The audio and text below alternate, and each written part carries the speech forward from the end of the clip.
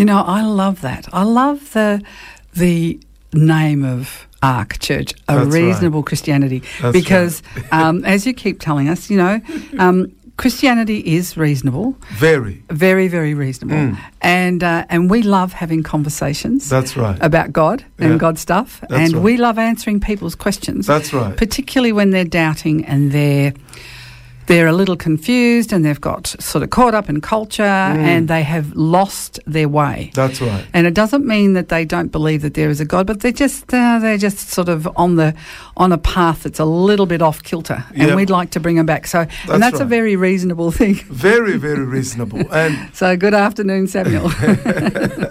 I like that way. I like that intro there. We are, in fact, a bunch of reasonable people. Exactly. Because Christianity is a reasonable faith. Yeah.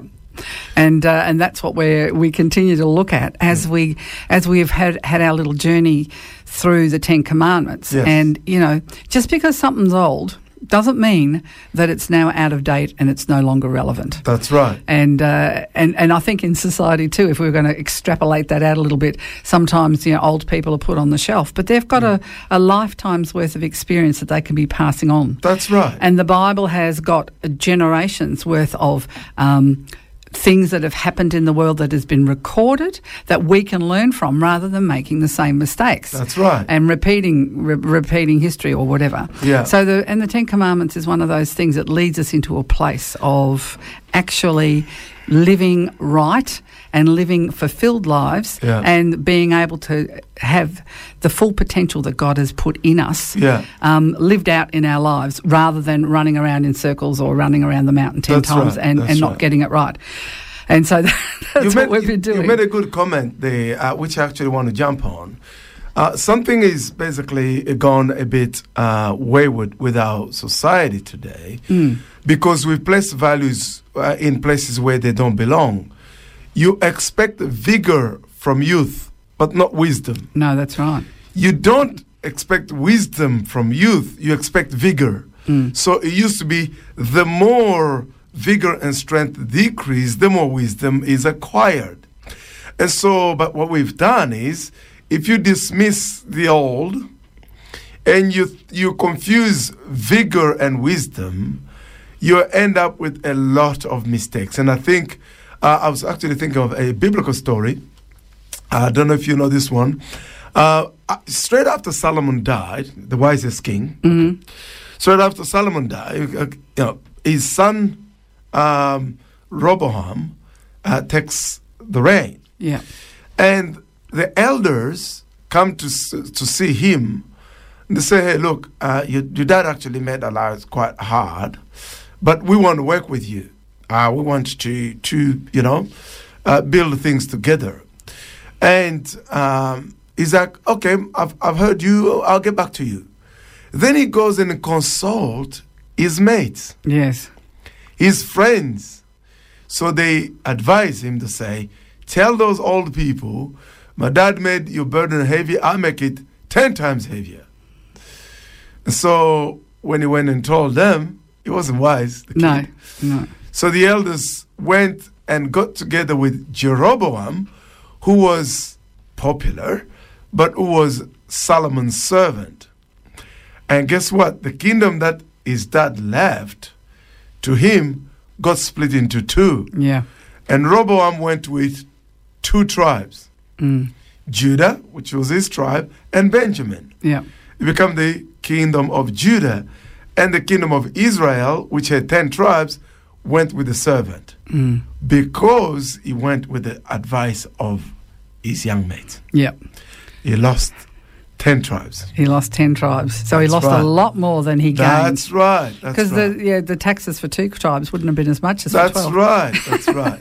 There you go. Yeah. Well, all right, with that little tangent out of the way. No, that's good. And it's a good point we to like make. having we like having reasonable conversations, and we certainly love being able to talk about the Word of God. Yeah. And at the moment we are on the 6th commandment. Yes. Which we have decided that the word murder is the correct word rather than kill. Some translations say thou shalt not kill. Yeah, especially the King James, yes. Yeah, so we've gone back to the original text and you've fed that out and we now understand that murder in the context of what we're talking about is the right term. So thou shalt not murder. This is the second part. Yeah.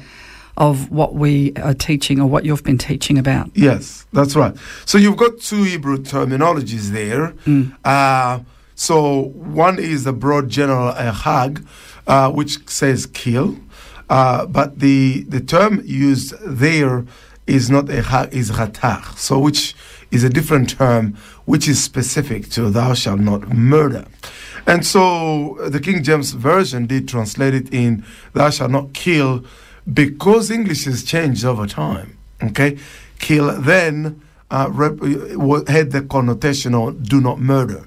But now today, it's no longer that, because murder, thou shalt not murder, is the most accurate translation there. So we also did make the point that when you look at the commandment itself, the broad Jewish literature on this particular commandment is because the killing, the unjustified, the immoral, unjustified killing had a broader implication in the understanding of the Jewish mind. Okay? So they, as Dennis Prager would say, the same, if you read thou shalt not kill, within the same context of the Exodus, the same God who said thou shalt not kill, sent the children of Israel to war. Yes. They killed, right? Yes. So it was not about not killing. So the point is therefore to find the justification. And we establish the justification that only God, who's the giver of life, is the only one who is allowed to take life. Yeah. Because life that we receive from God is a gift. God doesn't owe us a thing, okay? It doesn't. And so in that sense, in fact, when God takes a life, he's in his right to do so. All right? Yeah. And so when God decides that you're coming into the world now or your life ends now, it's not as he has to justify to us why that is the case. He is the creator. By him, for him, and through him, the New Testament says, all things were created. So, in that sense, but human beings are not to take life unless it is justified morally, and there are only two reasons. Okay? One is in self-defense. The second one is in war, but so long as it is a just war. A war that is justified. Okay? For example, I'll say that if God sends people as a command to go into a war, that is justified by the divine command theory. Okay? But it's not just somebody pikes up, God has told me I'm going to go to war. Well, look, if somebody starts to do something like that, they need to know they will face God at some point. And he will say, well, I didn't authorize you to go and do something like that in my name. So this is why wars must be very scarce. And no one should pike up and say, I'm going to war because God told me so. Yeah. That is really good caution there. We can say, well, okay, well, war is justified if God says so. So I'm going to pike up and say, God told me. Well, the Bible says, woe unto the person who pikes up and say, God told me when he didn't. Because that violates another commandment, an earlier commandment. Remember the commandment that you shall not take the name of the Lord your God in vain. Yep. Do not bring disrepute to the name of God by going to do evil things in the name of God. God will not let anybody go unpunished or hold somebody guiltless who takes the name of the Lord in vain. So the commandments are set up so that the fear of God. Remember, I am the Lord your God, first commandment. There shall not be to you the God of others. Okay? Yeah. And then you shall not take the name of the Lord your God in vain. Shall honor Sabbath. And then you shall honor your mom and dad. They are layered so that you don't get to this point of murder and go, oh, I'm just going to pack. I'm going to say, I'm going to go to war in the name of God. No. You will be violating commandment number 3. Which says, do not bring disrepute, do not commit evil in the name of God. Yeah. It's the terrifying command. It's the command for which there is no forgiveness. There's no way out. So that's why wars should be scarce. And anyone who's going to go to war in the name of God must make sure. Because if you do that, like I've seen the West go to war, for just cause. Well, no. Who determines what a just cause? Or we're going to go and establish democracy. It's a just cause. No. So all these wars in the name of democracy, not just. No. Not just, forget it. So let's just start so that I can show you that the taking of human life is on very narrow ground. Yes. Self-defense, which must be demonstrated that it was actually your life would have been terribly in danger, so therefore you had to react. Therefore, there is no justification for taking the human life. Why? Because God established the reason why human life can't be taken. Genesis chapter 9, verse 6, because man was made in the image of God. Yeah. So we've hammered that so much so that you can see that this is absolutely not a matter to joke around with. This is serious. Human life is in the image of God. And guess what? No other life is in the image of God but human life. Yeah. That's why there is no intrinsic moral value attached to animal life. When the lion kills a gazelle, the lion is not murdering a gazelle.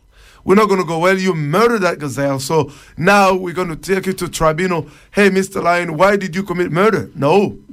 The lion doesn't commit. Even when a young lion kills an older lion out of the pride, because it's his reign now, we don't consider it a murder because this is between animals.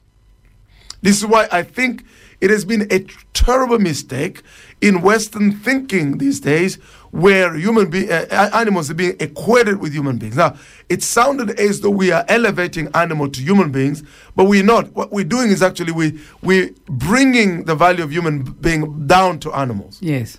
Because we know that intuitively that human beings are not animals and animals are not human beings. Yeah. Forget Darwinism. So your dog may be cute, but it's not a human being. I'm sorry. Your cat may be really nice and cute, but it is not in a human being. It's also made in the image of God. Okay? Yeah. Right. You can still love them. That's right. And you can still have them. Love them, have them, cuddle them. Take them to the vet. But do all they are not humans. But they're not humans. And that's why you got to be very careful when you say, we've got to kill this humanely. There's no humane way of killing. I understand the sentiment. It's like what? Do you have to kill human being humanly? Is it a humane way of killing human beings? No. Because human beings must not be killed on the ground that only God gives life and only God takes life. Now, you can be compassionate. You can be proper in the way you don't need to, abuse animals. You don't need, unjustified violence. But human beings were given, animals were given to men for meal, for food. Right? You vegetarian, I get that, I honor, respect that. But the Bible says that God said that to Noah. Yeah. I gave you vegetables in the garden, but now I'm giving you including animals for food. Yeah, anything that walks along the ground. That's right. So that's just a way of rounding up the things that we said. And we established that when we say human beings are in the image of God, we don't mean that they're biologically. No, God is not biology. No. God is spirit and he has a soul. God is a soul. So human beings are in the image of God because they are persons. And what makes us persons is not our biology. What makes our persons is the fact that we have a soul. And our soul is a capacity to think, to feel, and to decide. Capacity for rational thoughts. Yeah. That's what makes the personality of a human being. Yes. So we're going to be opening the Matthew chapter 5 that we looked at last time because we're looking at the murder of the soul. Yes, and we did give that as a bit of homework for our listeners, didn't we? That's right. So I hope they have got up to that. But if not, while this music is playing, you can look that up and we'll be back. You're listening to 105.1 Life FM, Bendigo's Positive Choice, and that was Michael W. Smith with Israel Horton, and Help is on the Way. Yeah. Well, help is definitely on the way. That's right. Because we're turning to Matthew chapter 5. Yes. And we're going to start looking at what Jesus said from verse 21. That's right. Let everybody open their text in Matthew. And so I'm going to read here. I've got a couple of versions to read from. Let's start by the modern contemporary. But no, let me start with the King James. Ye have heard it was said by them of all time, thou shalt not kill, and whoever shall kill shall be in danger of judgment. But I say unto you that whosoever is angry with his brother without a cause shall be in danger of judgment. And whoever shall say to his brother Raka shall be in danger of the council. But whoever shall say, thou fool, shall be in danger of hellfire. It's very, very interesting the way Jesus is layering this. Now, when we were here last Sunday, I did make the case so that people can see what the Sermon on the Mount is about. Sermon on the Mount is Jesus, take on Moses. All right? Remember, the Hebrew Bible is the Tanakh, Torah, Nevi'im, and Ketuvim, Tanakh. Now, the Tanakh is the law. That's Moses. And it's got Nevi'im. That's all the prophets. Yeah. And then, so Judges, Joshua, 1st, 2nd Samuel, all the major prophets, 4 major and 12 minor, all of them are within that Nevi'im space. And then you've got the writing, the Ketuvim, the Psalm, the Proverbs, and so on and so forth. So Ecclesiastes and all the others. Now, so Jesus says, hey, I didn't come to do away with the law. I came to fulfill it. Yeah. We said last Sunday that Jesus came to raise the bar. He raised the bar so high that I've listened to preachers who, not knowing what to do with the Sermon on the Mount, because Sermon on the Mount basically establishes how impossible it is to be able to live by the law of God. That's the whole point. So Jesus came to raise the bar so high so that when he takes that burden, you feel it. You see, Judaism is a religion by works. This is why many Jews don't understand sin by intention. I was listening, as I said last Sunday, listen to Dennis Prager, like, he doesn't get it. You can't indict somebody by just intent without having acted on it. If somebody acts on it, then you go from the act to establish they had the intent to act, then you can render it. That's why our justice system is set that way. Yeah. You see? Yeah. So it says to me, I was listening to him, that to me that makes sense. That's why the statement by Jesus that if you look at women with lust in your heart, you've committed adultery, didn't make sense to Dennis Prager. Doesn't say no. You can't just simply now say, well, you've committed adultery because you were looking at that woman with lust in your heart. But we believers, we have to stick to what Jesus said. Yeah. You have heard it was said. But I say. You shall not commit adultery, but I say. So what he was establishing, since he had Shmika, I talked about last time, authority, and at this time you had Shammai and Hillel, who were the rabbi with authority. In other words, they had the authority to interpret Moses. Not everybody just spiked up and says, Moses said that, but I think it's this. Or Moses said that, but this is how I understand Moses, and everybody apply yourself in this understanding. So that was called Shemika, authority, to interpret Moses. So everybody else had to interpret Moses through the school of a rabbi with Shemika. So the people in the Sanhedrin, Nicodemus, people like Joseph of Arimathea, these people recognized that Jesus had Shemika. Okay? So that's why you could say, you've heard it was said, I say. So by the Sermon on the Mount is Jesus sitting in the Moses chair. And so, but when he sits in the Moses chair, he raised the bar even higher. Why? Because it must be so hard for us to reach the standard he set, so that when he takes us under his yoke, he bears the yoke. Yes. He makes his yoke lighter for us because he bears it. That's what I'm going to say. He raises the bar so high that every single person on this planet would have broken this command. The murder command has been broken by every single person on this planet. And you cannot redeem yourself from this particular command or the breaking of it unless you run to Jesus. So he bared it. So it's called the murder of the soul. Yeah. Okay. Every single human being has committed this one. He's actually murdered. So what does Jesus say there? You have heard it will say you shall not murder. How did they measure murder in the Jewish communities? You literally kill somebody physically. Jesus said, no, I've moved the realm of sin from act to intent. So the same way it was with adultery, now it is with murder. So if you have, the King James put it says, if you have anger that is unjustified. Yes. Now one might think, well, there is anger that is justified in some ways. What is the justification for you being angry at someone?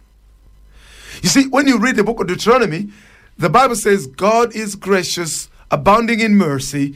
And so in that sense, Jesus in the Sermon on the Mount said that, blessed are those who show mercy because they will receive mercy, right? And Jesus said, if you read the same text, if you go all the way to when he teaches the Lord's Prayer, he finished by saying, if you don't forgive man, God will not forgive you. So your reception of mercy from God depends on the fact that you must extend mercy because you have been a recipient of divine mercy. Yeah. So there is no justification for anybody to be angry at anyone. That's going to be a biggie, isn't it? That's right. There is no justification for anybody to hold and harbor anger in anybody's heart because we receive mercy from God every morning. Yes. When somebody doesn't extend mercy, they're setting themselves in God's chair. You've heard me say this before. Every commandment broken, it is a sin committed first against God. Yeah. It is for this reason that Jesus said if you're angry with somebody, now the Bible doesn't say you can't get angry. The Bible says don't let the sun go down on your anger. Yeah. In other words, just, cut yourself up, take the matter, stick it in the hands of God, so that now it's like if somebody, smash your car, you put them in the hands of the police so that the law applies. If you turn around and you punch them, guess what? And you and them both are going to be charged. Yeah. Does that make sense? Yeah.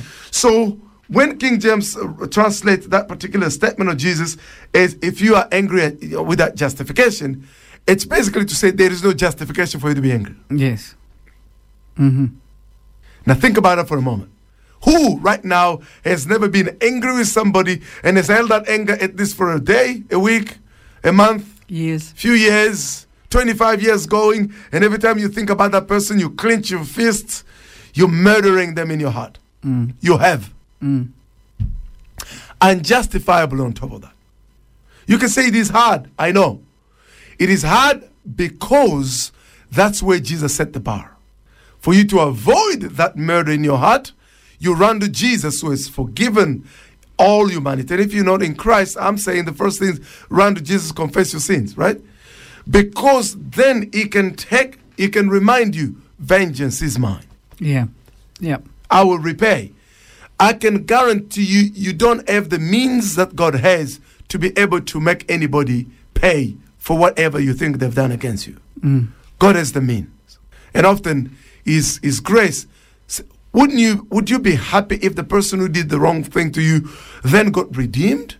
It's the best thing. Let them be redeemed. I've seen people like, how can somebody do such thing wrong and one day God forgives them?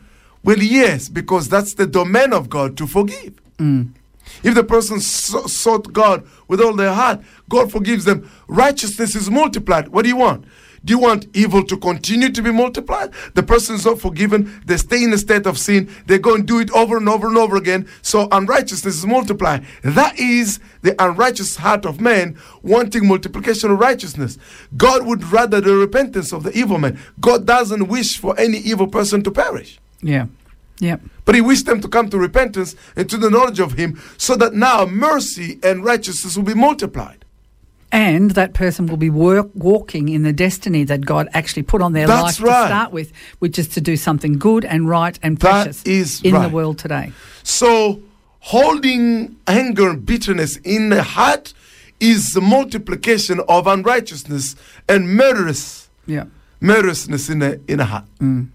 So Jesus therefore said, hey, so you've heard you say, do not commit murder. I say, don't hold anger in your heart against someone. Yeah. There's no justification. Number 2.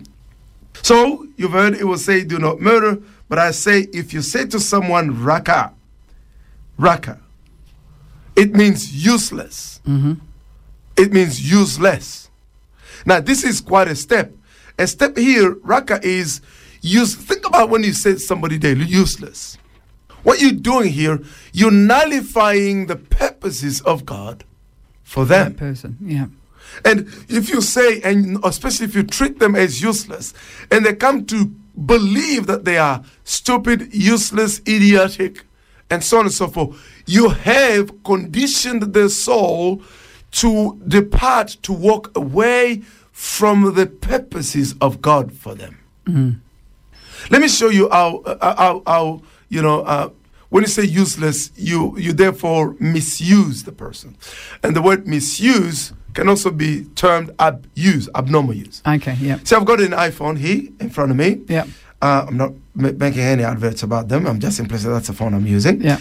And everybody knows the use of this phone. If you found me, making soup, even if I'm making the soup for you, but you saw me, using this iPhone as stirring it as a spoon.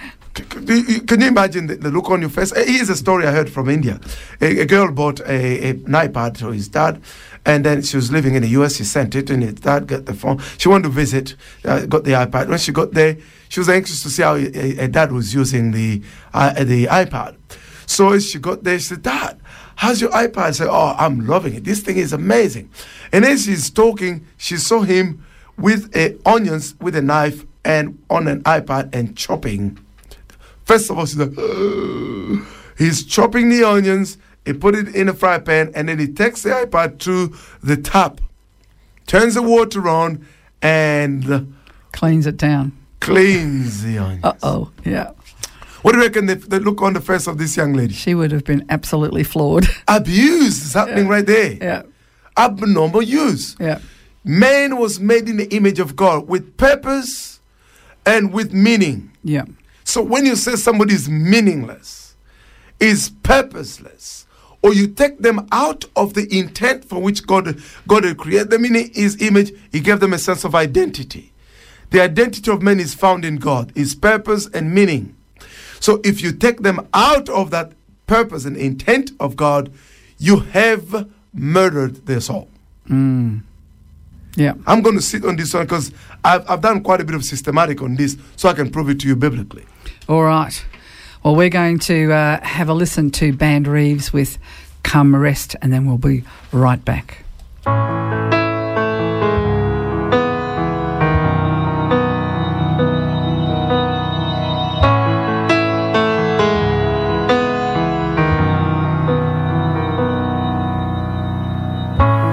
Weary heart, I know you're tired. How long will you listen to the devil's lies? My yoke is easy and my burden is light. So give me yours and you can take mine. Come to me, all you labor, heavy laden, lay your burdens on my shoulders and rest.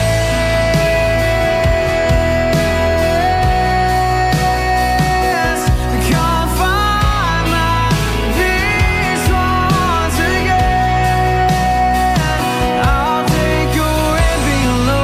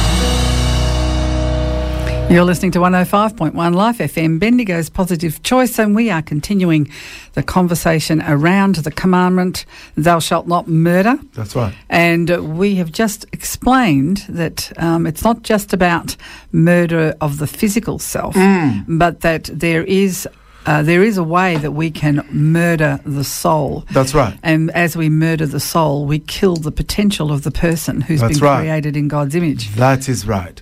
So I was saying that men, when the Bible talks about murder, it doesn't just simply focus on the physical self. No. Man is not just the physical self. We can demonstrate that in so many ways.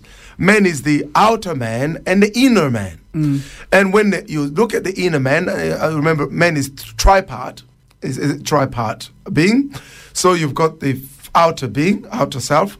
You've got the inner self, which is the soul, the center of personality, the center of thoughts, understanding, the center of human emotions, the center of human will is the inner man, the soul of man. It's what makes man man. The center of consciousness, the center of memory, short, long-term, and subconscious memory. The mind of man is the center of imagination and the center of conscious self. What makes man different from the rest of the animal is because man has got the first person self-consciousness. I am man. It's the reason why there's a difference between pain and suffering. I'm just going to open something else here. Pain is not necessarily suffering. Pain is what engages our physical outer self. I break my leg, I'll be in pain.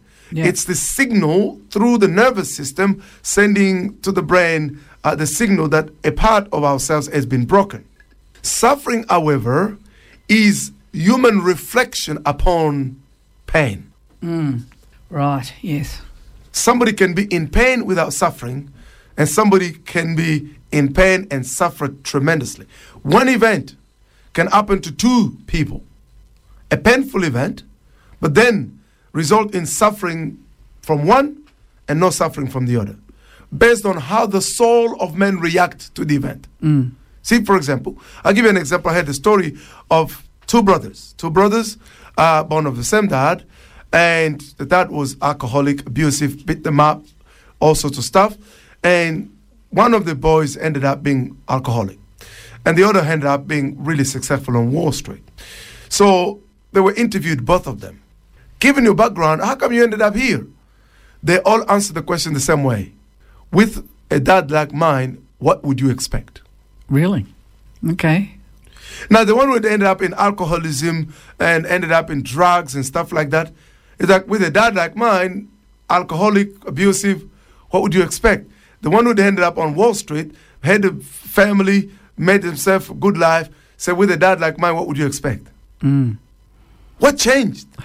The response of the inner man, the soul of man, is capable of engaging with our pain totally differently. Yeah. I've met a lot of cases like that. I had two sisters. I know them personally. They grew up in the same family, the same parents, and one is bitter against God and one loves Jesus. They had a same traumatic background in a family, but one loves Jesus and the other one is angry against God. Yep. What made the difference? The one said, well, I ran to God. In that moment, I ran to God because it's only God who could look after me, who could soothe me. And the other one said, I hate that God. What's the difference? The soul of man is the center of personality, center of human reflection, center of intellectual thoughts, center of emotional experience. It is center of decision. It is a center of memory, long, short, and subconscious, conscious thought, and imagination. The soul of man is the center of human personality. Yep. And then man has got the spirit, which is, the substance of God, right? So, in that sense, it's the soul of man that helps man interact with the physical life and the spiritual life. Yeah. When you read your Bible, your intelligence engages the Bible. You feel in your soul something about it, and then that's how your spirit gets fed. Yes. Because of the interaction of your soul with God's word. Yep. You interact with it intelligibly. You see what I mean? Reasonably. That's right, reasonably. And so, in that sense, the soul of man is extremely crucial. Now, a soul can be murdered. you can actually murder the soul. It doesn't mean that you sort of wipe it out of existence. The body, if you will, seemed to be wiped out of existence. No, well, it goes down to the dust. The body was dust, goes back to dust. That's it. Yeah. In other words, the particles that made the body still there is in dust. The soul of man get disconnected from God's purposes, God's given identity. The identity of man is in God, not in self or in society, what society says about you. No, it's what God says about you. He's the source of your life, the source of purpose. So if anybody get deviated from his identity in God, that which God says you are, and get deviated from the purposes of God for you, they have murdered. Yeah. Hey, Samuel, are you serious about this? Yes, I am. John chapter 8. Let's open it. Who was the first murderer, I may ask? People may think, well, Cain was the first murderer. No. The Bible doesn't say Cain was the first murderer. John chapter 8. Now, those who are Bible readers would already be there before I do. From verse 42, but I'm looking for verse 44, is my fundamental key text here. Oh, okay. Yes, I understand. Jesus said to them, if God were your father, you would love me, and for I came from him, and now I'm here. I have not come on my own, but he sent me. Why is my language not clear to you? Because you are unable to hear what I say. Okay? You're in God, you understand God's people, God's value. Remember, human being has got an intrinsic worth because he was made in the image of God. Image means a true a representation. When you look in the mirror, the image of God, right? God is person. His communicable attribute is what we have. We don't have his incommunicable. Though he exists by the necessity of his nature. We don't. Okay? He's eternal in the past and the future. We're not eternal past, but we're eternal in the future. And so I can give you all those kind of stuff. Okay. So he goes on to say to them, you belong to your father, the devil. For you want to carry out your father's plans or desires, intents. Which is what? Refuse to believe the identity of Christ. Came from God. Yeah. Okay? He's who God said he was. So, he was who? The devil was who? The murderer from the beginning. Not holding the truth, for there is no truth in him. When he lies, he speaks his native language. For he is a liar and the father of lies. The devil murdered Adam and Eve. Yeah. He's the first murderer. How did he murder them? He took their soul away from the true identity, made in the image of God. God had put them there and he said, well, look, God lied to you. All right? God lied to you. So anyone who disconnects you from the image, the identity that is in God, that you were made, that person has murdered your soul. Let me put it this way. If you deliberately or intentionally disconnect people from, this is why you must be very, very, very careful when you make comment about other human beings. I've met people who their lives have been absolutely in mess just because a teacher at school said to them that they were not good enough in something. I've told this story. I met a young lady, beautiful, pretty, and she was involved in a play at school, and she had a crush on this young boy at age 10. She had a crush on this young boy, and the play was that at the end, she would sort of fall into his hands and he would catch her. And this 10-year-old boy basically didn't catch her. He let her fall and he said, you're too ugly for me to touch. Okay? Innocent. Did the boy know what he's saying? No. There's no what he... No. But the impact of those words were long-lasting. When I met this young lady, she was in her 30s. And still felt ugly. Could not hold relationship. She couldn't believe... she was one of the prettiest girl I'd ever seen. And Melissa and I, we used to look at her and say, well, she's pretty as. But she believed that she's ugly. Why? Because she was told she was ugly. Are you with me? Yeah. Yeah. Now, what I'm saying here, it'll ring true to a lot of people. People have spoken words that have murdered the soul of others. Fool, stupid, can't you do anything right? You're an idiot. You won't amount to anything. You're an idiot. You'll never be any good. You'll never be anything. Yeah. First of all, who gives you such right? Now, who are you? Who are you to say to somebody they will never amount to anything? Did you make them? Did you create them? Do you hold the key to people's lives? No. How can you be so arrogant? Yeah. God will hold you so, especially those people who are harsh, judgmental, insulting, carelessly speaking, especially your children. Parents, watch out. Remember the comment right before this one was honor your mom and dad, right? Yeah. Because your mom and dad have the responsibility of being like God in the life of the children. Be careful what you say. Yeah. Oh, that child is an idiot. Oh, he's useless. Jesus even went to say, if you say somebody, you're a fool, you're an idiot, you are at risk of hell. Yeah. I've heard pastors who try and wriggle around, the Sermon on the Mount. No, Jesus was just simply saying to people how to live a happy life. Well, okay, tell me. You said to somebody they're a fool, they're an idiot, like this young lady, and now she couldn't hold a relationship. Any man she'd ever met who said to her she's beautiful, she couldn't believe them. And guess what? If you ever met people like that, they like bottomless well. There's no amount of, positive affirmation you can do that will ever work. Because somebody stuck. Then the Bible says life and death is to the power of the tongue. Yeah. Yeah.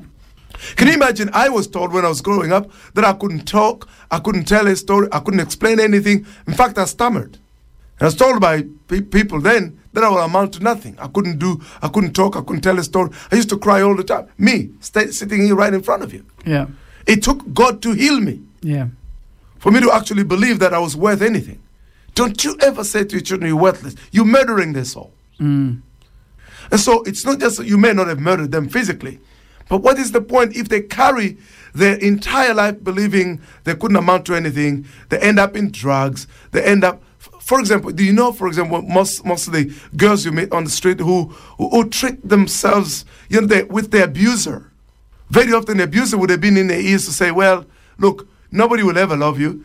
You actually should be thankful that I'm actually even paying you any attention. Yeah. That is said a lot. Watch out. Yeah. This is serious. Jesus raised the bar so high. As I said earlier, there's no human being who can say they have never murdered somebody in their heart with their words, sometimes without knowing. Yeah. All right. Well, we will wrap this up after we've had a little listen to a band called Trinity with Masterpiece of Love.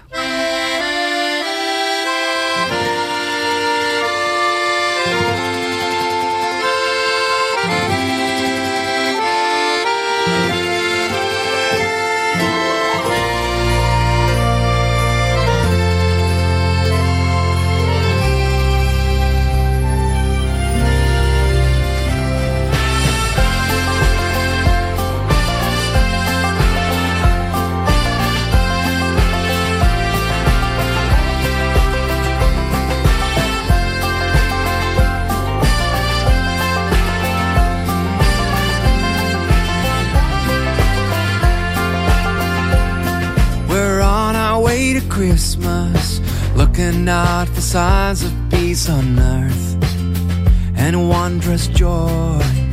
Will the Messiah find a cradle? Will he find a heart to be his home? A lonely stable.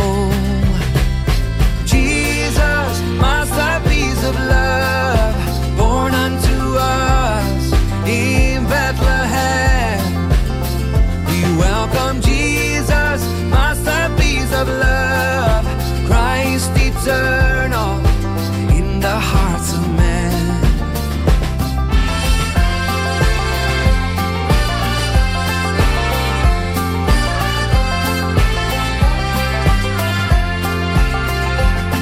We light the lights of Christmas, we walk the walk to where it all began. Our God is with us. We glorify the Savior. We bring our gifts to the King who came to be a child in a manger. Jesus, masterpiece of love, born unto us in Bethlehem. We welcome Jesus, masterpiece of love.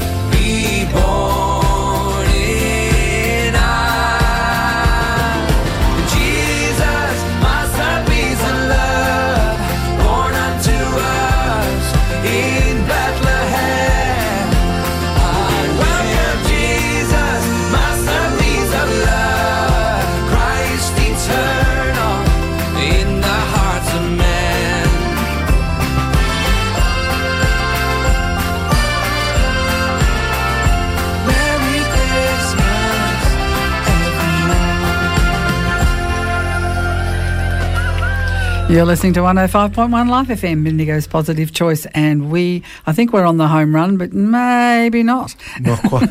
Not quite. Right. So I've established, Alida, as we went, a very core point. Like in your conduct yourself, just be careful. You may not have grabbed a physical knife to stab somebody in a physical self, but you may have used a knife of words, the utterance of your soul. Your soul can murder the other soul in its interaction. You may have picked up a bazooka of words. There are people whose tongue cuts like a machete, like a sword. You know, it could be a spouse, it could be, you know, a daughter, a son, it could be an uncle, it could be there are people who have mastered the skill of basically just deflating other people's souls. Yeah. Yep.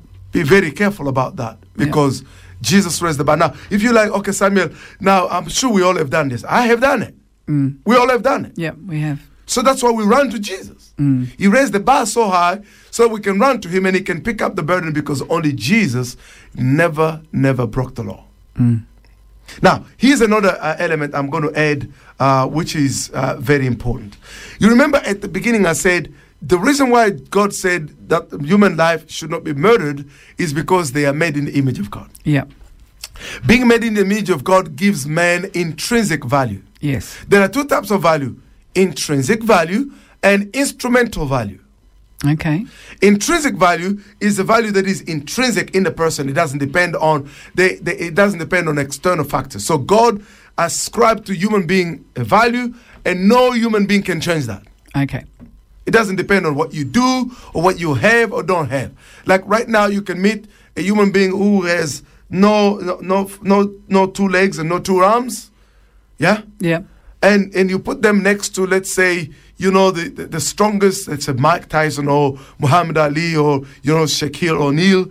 You know, it's not because this guy is tall and he's got big legs and big arms that is more valuable than, let's say, you know, our, you know, Aussie Nick Vujicic. Yeah. Yeah, that's right. Yeah.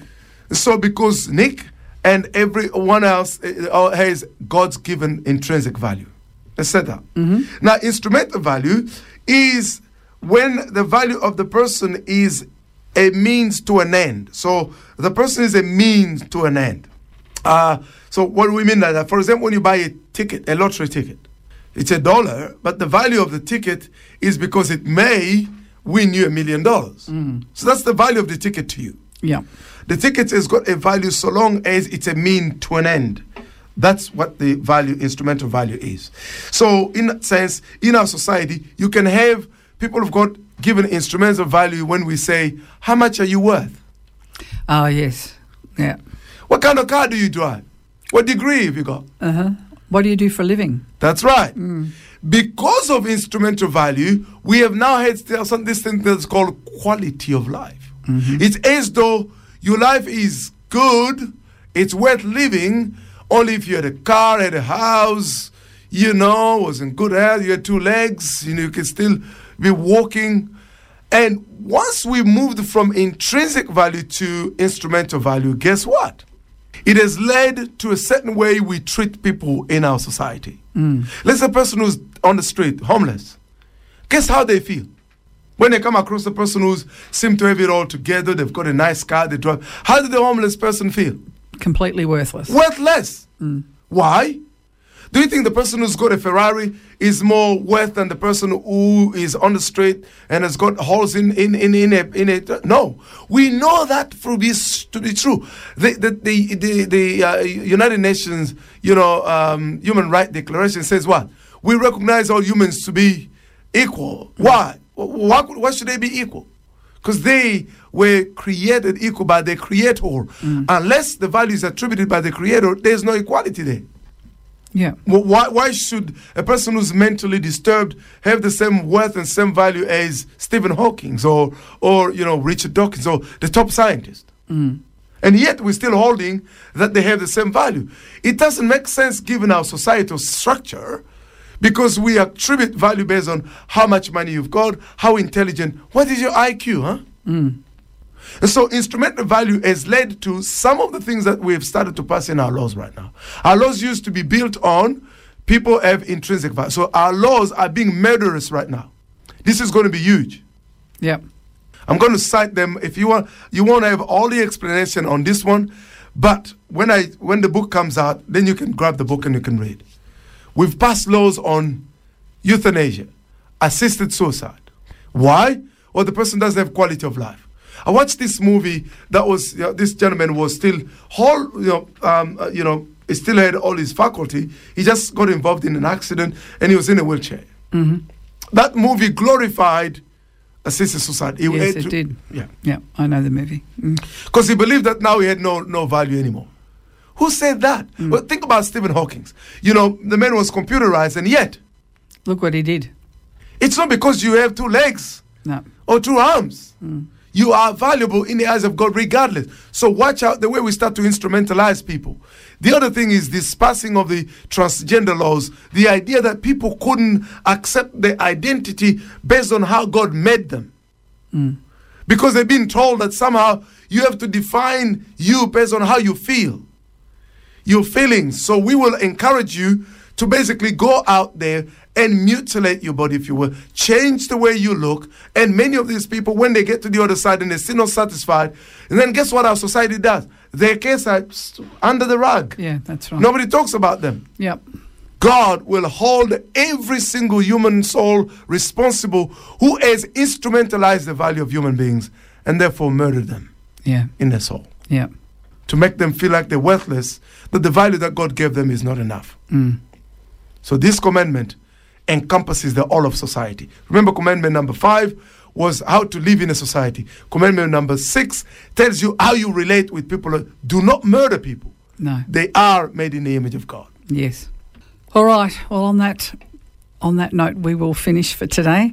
We are getting closer to Christmas, but we will be on air again next week to go to the next one, which is Thou Shalt Not Commit. Are we? Or we may be talking about Christmas because it's Christmas. Oh, that's true. We may. Yes, so we might pause and have a Christmas message next week. Right. Now, you can see these again on Samuel's Facebook page and on A Reasonable Christianity's website. But in the meantime, have a beautiful day, and we will catch up with you all again next week.